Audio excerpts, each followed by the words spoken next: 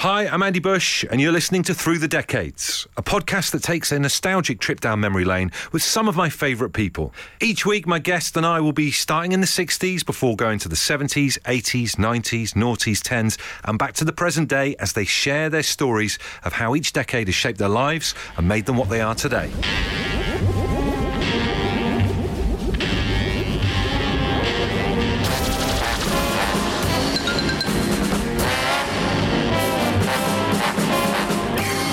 I'm joined by comedian and top impressionist Jon Culshaw. Hello there, how nice to talk to you. Thank you for having me on the podcast. Jon, it is brilliant to have you here. Are you ready to go into our time machine? I must say this is Tom Baker because, of course, you mentioned space and time. Yes. So perhaps as Tom Baker, maybe even as John Pertwee, let's reverse the polarity of the neutron flow and begin our journey. What a fantastic intro. Let's go through the decades.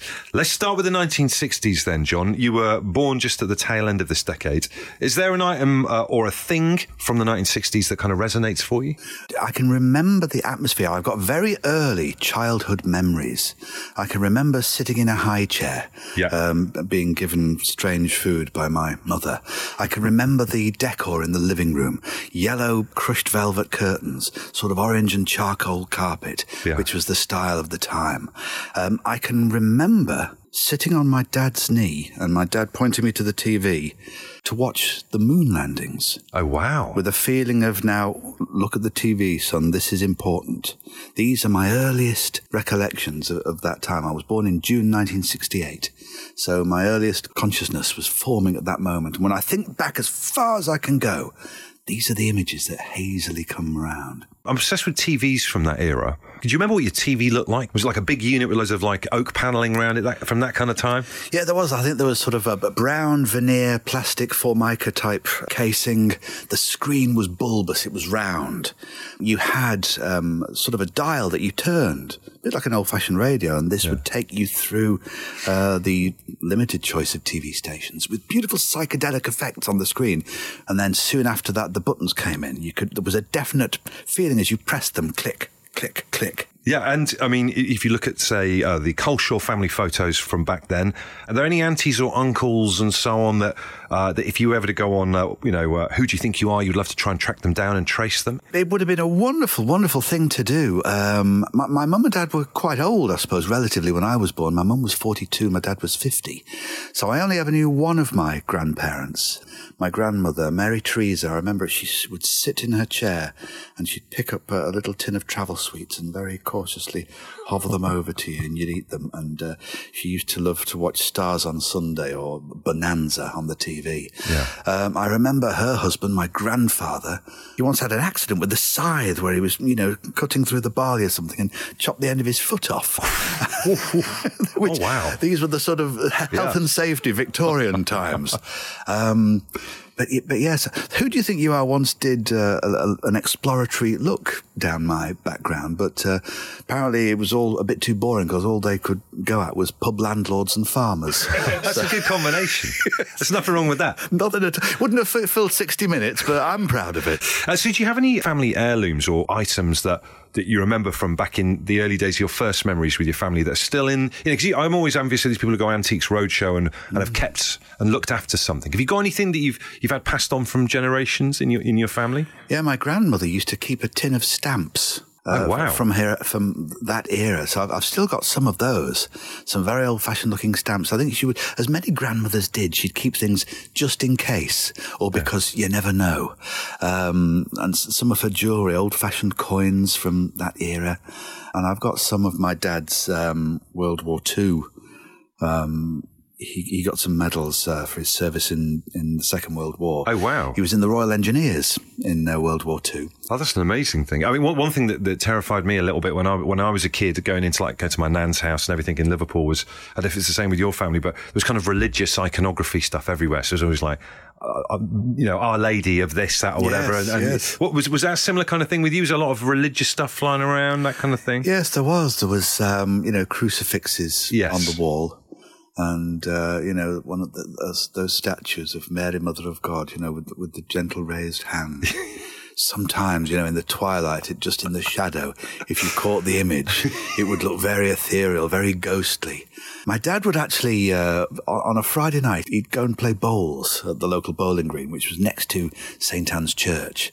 And some of us would go and watch, and there was loads of big fields to play in and trees to climb and so on. Yeah. And there was the church there, and occasionally you'd just sort of poke your head round the door and just have a little look at this cloistered aroma, and you'd walk around, and the echo of the building and the statues evocative of the weeping angels from Doctor Who. Yes. And it was almost like walking into this mysterious universe. And I remember once looking at this intriguing statue of a nun, some sort of religious figure, and I heard a voice. And this voice suddenly said, "Always pray to God, always pray to God. He hears your every word." And I turned around, there was a real nun behind me. That's absolutely terrifying. It was as if the statue had spoken. It was as if I was having some sort of, immaculate kind of encounter. So let's get you to pick a song from the 60s that has a special place in your heart. Tell us what song you're going for and why you've chosen it then, Jon. Oh, it would have to be David Bowie, Space Oddity. One of the things I always love about David Bowie is the sense of him being ahead of his time. There was a strong sense of the 1960s in it. And I can hear Bowie saying this himself, there was also, the 1970s were on their way. And it was almost as though, delivering the parts to be plumbed in later for the oncoming decade. But, Space Oddity by David Bowie. This is ground control to Major Tom. You've really made the grade. And the papers want to know whose shirt you wear. That was Space Oddity, written by David Bowie and Paul Buckmaster, performed by David Bowie and released by Parlophone. A little fact about that song for an international listening: in the line, "and the papers want to know whose shirt you wear," the phrase "whose shirt you wear" is an English slang for what football team are you a fan of.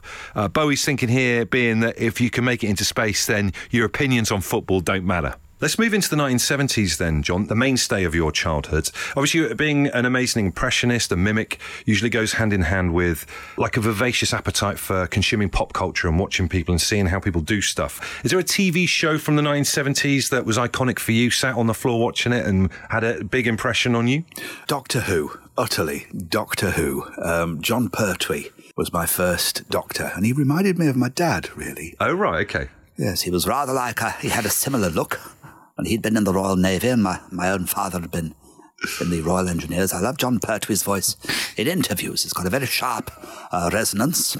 And they asked me to play Doctor Who, and I said, "Who do you want me to play it as?" And they said, "Well, why don't you be Jon Pertwee?" And I said, "Well, who the heck's that?" I just loved and he was a very protective, paternal Doctor with the long flowing cloak. Yeah. And if the Daleks or the Sea Devils or the Ice Warriors appeared, he would know straight what to do. "Joe, back slowly way back behind the car. Do as I say." I loved all that. And yes, the Brigadier reminded me of my Uncle Richard. Doctor, I do wish you'd pay just a little attention. So I love Doctor Who. Was it scary? I mean, it's quite scary, right? Did it scare you, Doctor Who? Just enough. You know you're in your family home. The back of the sofa's there if you need it. It's always there, yeah. Your mum's in the kitchen making fish fingers, beans and chips for your tea. So you know you're in a safe place. So you're sort of testing how you can fight against being scared. But yeah, love Doctor Who. And then later on Saturday night, the Mike Yarwood Show. Oh, God, I remember that was fantastic. He was the first big-time TV impressionist. Yeah. The use of all the split screens, all the multi-cameras. "So, dear father, oh, shut up, Harold. Don't you say that to me, Harold. Oh, dear. And he would just turn like this and create a plethora of characters, and he was the first to do that. And I think all impressionists since then, they've followed the door that he kicked open for them. So, yeah, love Mike Yarwood. And so, did you have a happy schooling time? What were your school memories of from the 70s? Yes, it was great fun copying the teachers, yeah, who all seemed to speak in a certain way. I was a bit of a daydreamer at school. I would tend to look out of the window and gather my own thoughts, rather than pay attention, unless it was a lesson I was really interested in. Anything to do with astronomy, then my attention would spark. But yes, I enjoyed school, enjoyed the characters, enjoyed people who were there to impersonate. That's the beginning of all kind of mimicry, isn't it? I guess teachers and family members and stuff like that. Was there a teacher that you used to do a favourite early impression of? Yes, I remember the headmistress, Miss Topping, her name was, and she was sort of like the person who might have presented Stars on Sunday. And she had this type of voice as she addressed the class. And she was very firm but fair, and I remember her. She has a benevolent memory from my childhood. Oh, fantastic! And was it? Were you scared of teachers when you were a kid? I remember there was absolutely terrifying people that taught me when I was a kid. Yes, I think they would just tend to give you a look like that, just wide open eyes and just silence and okay. I think maybe that software needs to be reinstalled in this era. Exactly. How we do that, I'm not sure. And who, whether it's family or friends or anyone in your circle, who was your biggest influence on you as a kid? I think all family members played a part, really. I did look up very much to my dad and my brother, very good craftspeople. Yeah. My dad, once he'd left the army, once he was out of the Royal Engineers, immediately became a craftsman, carpenter, joiner. He built everything in our house. Every table, every cupboard, every staircase, the teapot stand. He built everything. And part of my happy Saturdays was going into the shed that he built as well and just watching him make things. Yeah. The aroma of wood shavings and just the sound in my dad's shed of clunk as he would cut things to size and shape. Amazing. And did you pick up any of those kind of skills from him at all? Are you good with your hands on stuff, making things? I made one teapot stand and a photograph stand in the woodwork lessons at school. Yeah. And that was as far as my precision went. Fantastic. Well, listen, John, let's get a song on from the 1970s that has a special place in your heart. What would you like to play and why have you picked this song from the 70s? I will go for Family. Oh. In My Own Time. This was a single that my brother bought from the local record shop in Ormskirk. Sounds good. Good name. They've always got good names, haven't they? Yes. Record shops from back in the day. Yeah, lovely inventive names. And this was the first record I think that he'd bought, and it was the first one that I played on the record player when I'd figured out how it worked. The old Ultra record player. And I love Roger Chapman's voice on this. Lay down, easy, stars in my eyes. I love that sort of vibrato, that wavering. It's unique. And I think it's got the best intro of all time. This will make you jump.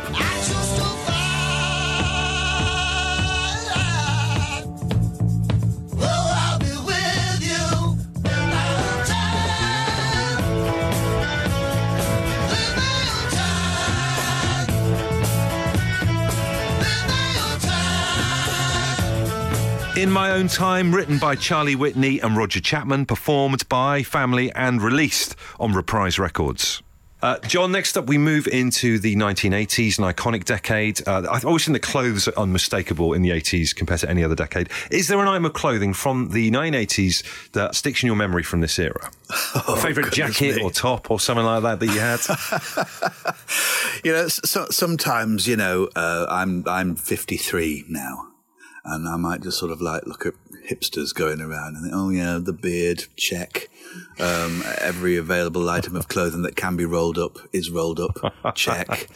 The thing that will shut me up talking about that is to look at how I looked in the late 80s. What was your look then? What kind of vibe were you going for then, John? Oh dear, I was sort of a bit like psychedelic Rupert Bear crossed with that character out the Hair Bear Bunch. I didn't realise how big my hair had got. Because you've got curly hair like myself, so does your hair kind of go big like yes. a fro in many ways? Pretty much, yes. Pretty much. But all the way round. Like Crystal Tips and Alistair, that cartoon character. Just hugeness. And I never realised how big it had got. But it was the 80s and flamboyance was there and, French Connection jackets with the shoulder pads in and check trousers and patent leather brogues and this sort of thing, a little waistcoat and... so it's quite cool, really, isn't it? Yeah. Sort of, flamboyance of the 80s. But, I look back with sort of a mixture of affection and hilarity. And, I mean, the 80s was a turbulent time. Was there a news event that affected you that you remember seeing on the news that kind of has stayed with you to the present day? Yes, I remember the first announcements of the Falklands War. And I can remember, I think it was Peter Donaldson on Radio 4 speaking about these matters of conflict and war with Argentina and the task force setting sail. I was 14 at the time. Me and my dad were having some toast, and I remember knowing that my dad's experience of war, and I asked him, will this be all right? Is my brother James going to get called up? What's going to happen? What's going to happen? And he said, don't worry, it'll be. It's not like it was. It's not like it was, don't worry. So I do remember that sort of ominous feeling. And I suppose 1984-5, that period, the miners' strike was very strongly in the news. I was at sixth form college around about that time, and there were many of the lads there who were, talking about their dads who were connected with that. So that was very much a matter that was front of mind and all around. From where you were from, and in terms of the miners' strike, do people have to kind of like come out in what favour of the miners or other? Was it something like you had to declare your side of things? In Lancashire, I don't remember it being quite like that. I think there was just general empathy for working people in this way with that sort of heritage. So was there a particular pub or nightclub or that was central to you in your going out kind of formative years in the 80s? Oh, goodness gracious, yes. 1983, that's when it all began. Yes, in Ormskirk there would be the Brahms and Liszt, or the Wine Bar, as it was known locally. Lovely. And that was the first place of, putting a proper shirt on and a tie with a little pin through the collar and my French Connection check trousers and, trying to be ever so cool in the Brahms and Liszt as they come around, and Wham is playing, and, Kajagoogoo and Skritty Politi. I don't know why I've said Skritty Politi as Boise. I have no idea why. But yeah, this was the era where you first step out and, adulthood is beckoning. Could you just go to a nightclub, go to a pub, a bar, or did you have to get on the bus or the train and go into town type thing? Yes, you could walk into Ormskirk, and there you would have you'd have the Brahms and Liszt, you'd have the Bucketh Vine pub, you would have the Chelsea Reach, which was another sort of a wine bar. Half of that was a snooker club as well. The sort of the understated hipster type people would probably go to the Windmill or the Snigsfoot Hotel. Fantastic. The pubs, the old geezer pubs, where they would find solace and they would surround themselves with intriguing character. But yeah, we would go to the Brahms and Liszt, or maybe catch the bus, go to Southport. Check it out. Exactly. Royals, the Kingsway, Follies. Good name. Yes, these were the nightclubs with the sticky carpets and a Green Lane taxi to take you home again. As late as 2 a.m. Can you believe it? Get 2 out a.m. Well, listen, let's get a song on by a band from the 80s then that you loved. Tell us about this song that you've picked, because it's a brilliant song. Yeah, I was wondering what to choose from the 80s. There were many. I could have had Loving the Alien by David Bowie, but we've had that. Something by Level 42. I love Level 42. Yeah, they're great. I love Level 42. I love watching, Mark King playing the slap bass like Thunder Thumbs. Like that, exactly. Right under his chin like that. Do you know what? I didn't realise how good he was. He played at an awards thing we went to about 3 or 4 years ago, and I was sat kind of quite close to where he was, and I've never seen anyone play bass like that before in my entire life. It's just magnificent. Mike Lindup as well, similarly, with, the keyboards all stacked up in a Rick Wakeman style, and he's playing them at 1,000 miles an hour. It's as if he's got 8 arms to achieve that sound. So I could have chosen that, but I've chosen Jewel by Propaganda. It just really stuck out to me at the time, 1985. Does it remind you of any of these venues that you've just been telling us about in particular? Yeah, I think it does. I think it reminds me of travelling to Amsterdam on a school trip for the first time. Oh, wow. Which was quite an adventure of discovery, accidentally wandering up streets that we shouldn't and, running off like kids in the Beano. I love Claudia Brooken's voice on this and just the production of it. And it just stuck out as being different, and it really just chimes with being 16 and 17 and the feeling of new possibilities coming and life just starting to get interesting.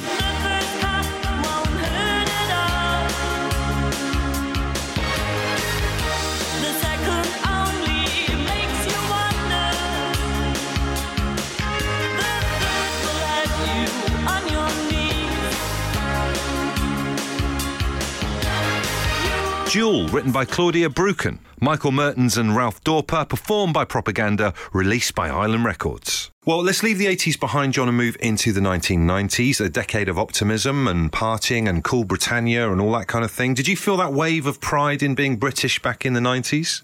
Yes, I think so. The whole arrival of Britpop and Cool Britannia reminds me of moving to London, really, in my mid-20s. Yeah. Just the excitement and sense of possibility of that, and being sort of both swamped and overwhelmed, but also powerfully inspired by moving to the capital city.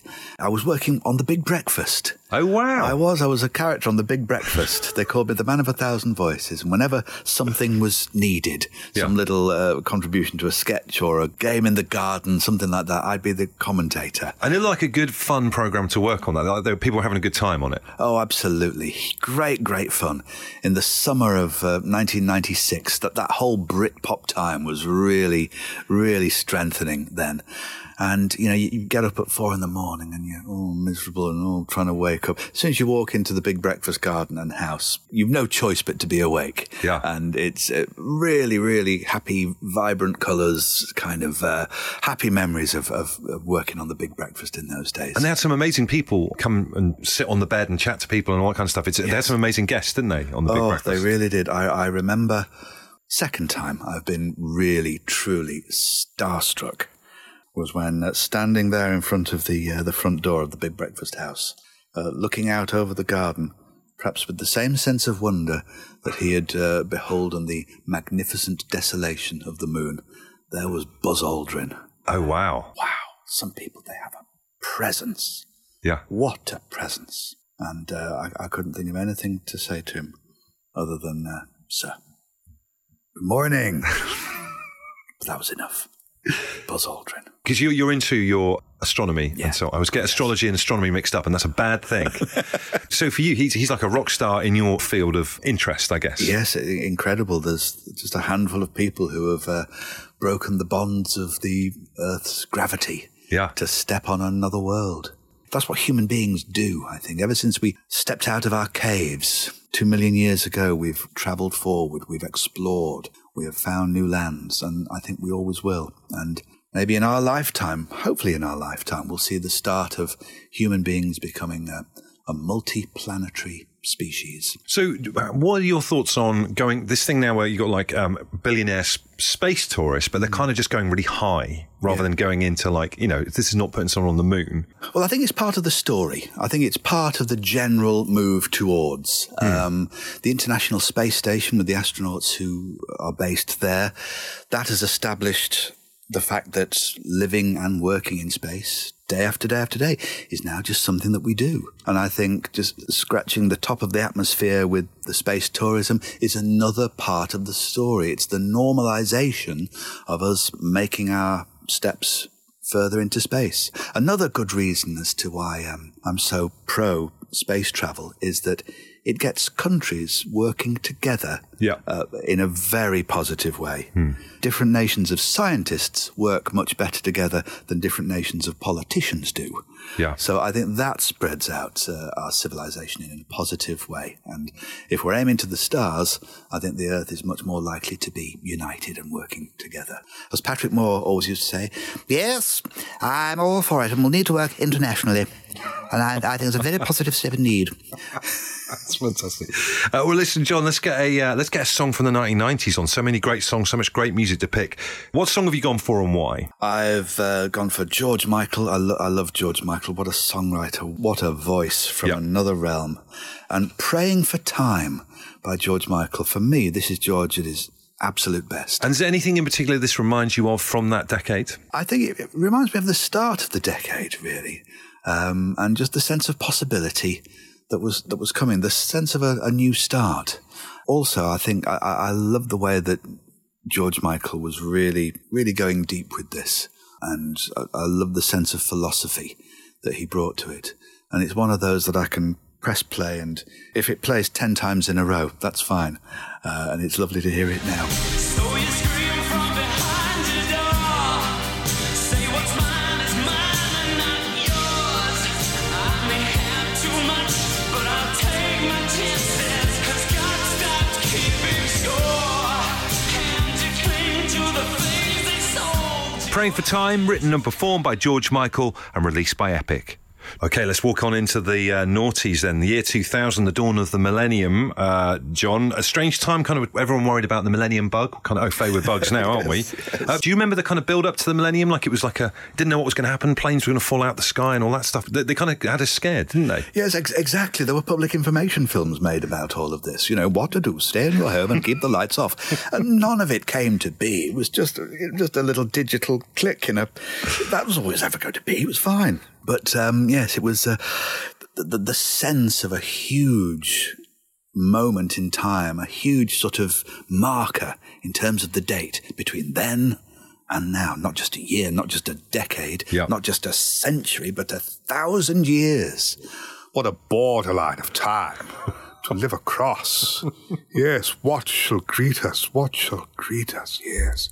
But everything sort of just mushed up and became a bit homogenised, didn't it really? Where did you see in the millennium? Do you remember where you were? Yes, I was in London. I'd been at a little house party with some friends, and at about 20 past 11 we thought, let's catch the tube and let's go into town.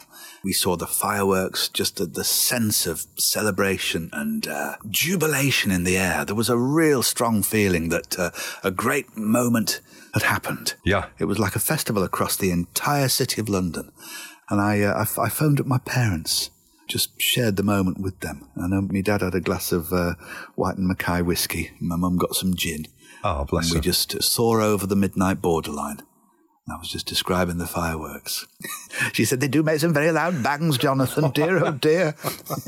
Well, speaking of phones, actually, I was going to ask you, the noughties is when people started to get personal phones, mobile phones. Do you remember what your first ever mobile phone or bit of tech was, John? Yes, mine went back to 1995. It was a Nokia, one where you pulled out the aerial and you could twang it. So you were an early adopter in many ways. Yes, I was, because I was always running late for voice sessions and I needed to phone ahead and tell them, because I'm quite a poor timekeeper. So yes, it was a Nokia, and if you wanted to, you could click on another battery, which made it like the Motorola brick once again, if you wanted to. Do you like those things being in your life now? There's part of it that's very handy. I like about 20% of it. Maybe 23%, a little bit more. But there's a lot that I don't like. I'm concerned as to how addictive they can be, how addictive social media can be, how that is taking us away from just interacting with each other in terms of a conversation, in terms of proper interaction. I think it makes debate immensely difficult. Everything goes into fragmented pieces. People say things just for the attention of being the one to say it, rather than caring about the issue. And it's sent it into this mad fizz, like a snowstorm ornament that's been shaken. And I think it's stopping us connecting with what we really need to be properly centred and to properly feel right. I think we've got to work that out, and I'm sure we will. I'm sure the next generation will come along and find it all a bit passé, and maybe that'll be the process of it. Too many selfies is a rather bizarre thing. And, those people who just walk along, the street like that and they're having a conversation, just, to nobody, waving their arms about, just like that. I'd find that embarrassing. I'm quite private about my conversations. Yeah. Self-awareness has shifted to a place where I find it quite bizarre. But I suppose I'm a 53-year-old. That's my job. But I say it with caution. But no, it's lovely. There's so much of it that's handy. Google Maps is a lifesaver. It is, isn't it? And having your record collection on a phone and just Bluetooth headphones, click, click, that's good. Train journeys with the phone they pass quickly now. What do we used to do on long train journeys? Oh, just compress and look miserable and eat poor quality biscuits. Now it can be productive. So that side of it is great.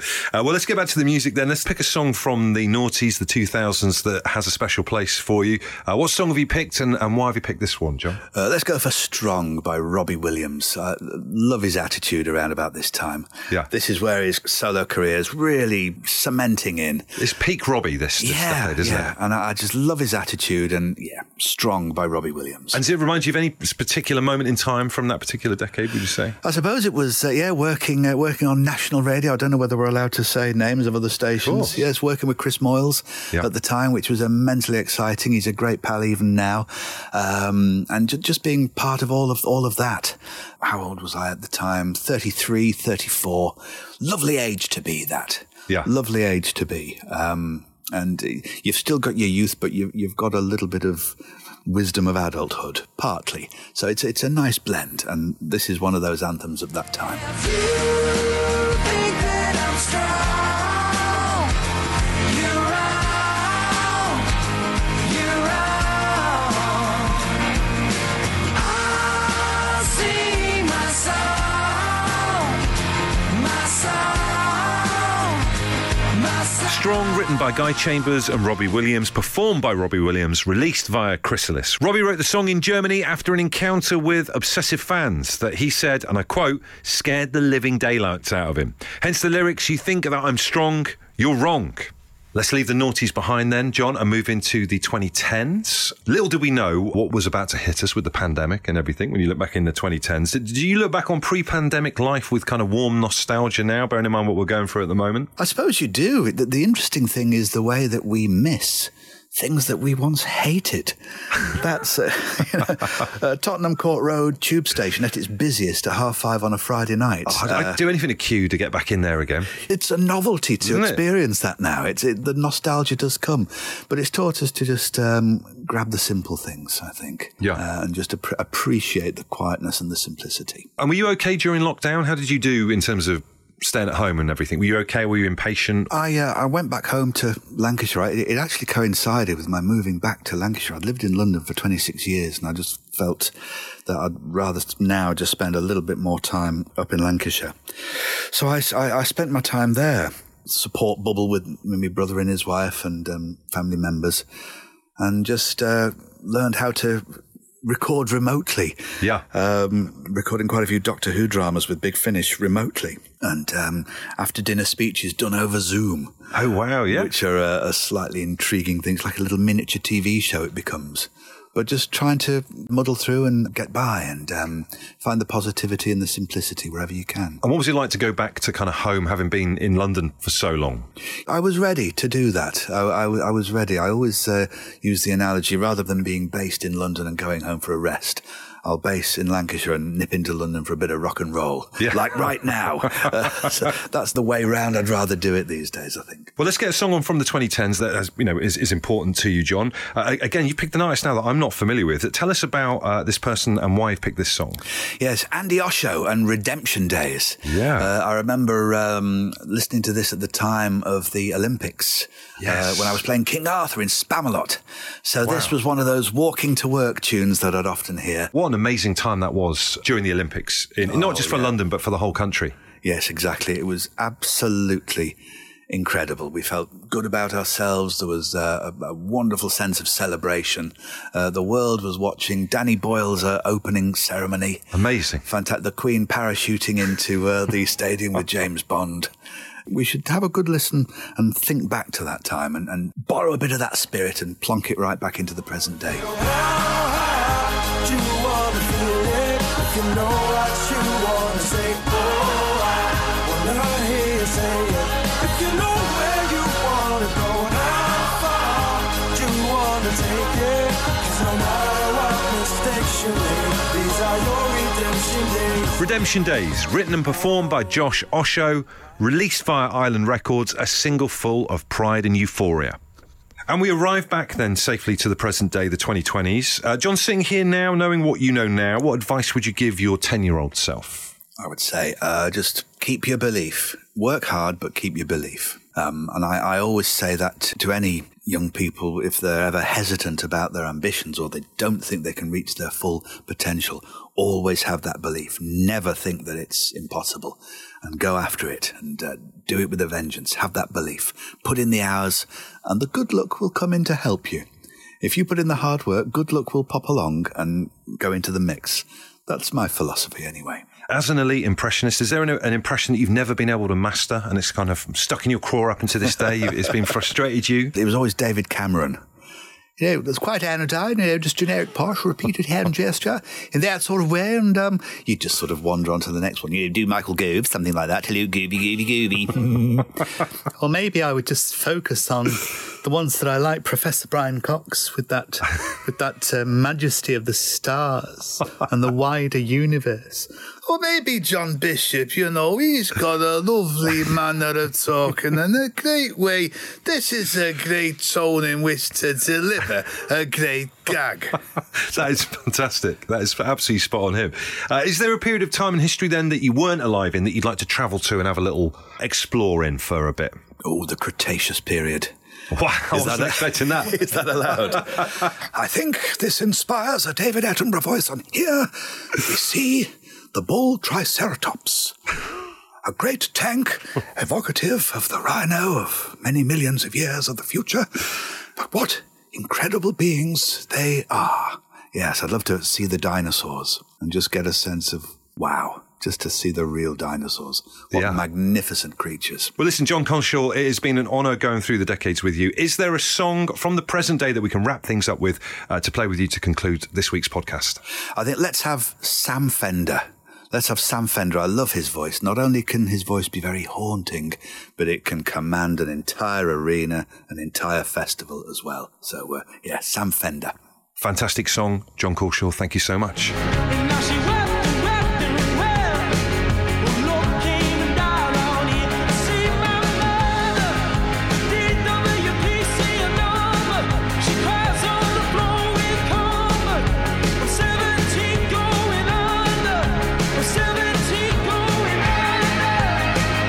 "17 Going Under," written and performed by Sam Fender and released by Polydor. A semi-autobiographical song. The line that really hits home for me, and the one that I think we can all resonate with in today's times, is, "I see my mother, the DWP see a number. She cries on the floor encumbered. I'm 17 going under." So powerful that, the idea of Sam considering becoming a drug dealer to help his household and his family out of poverty.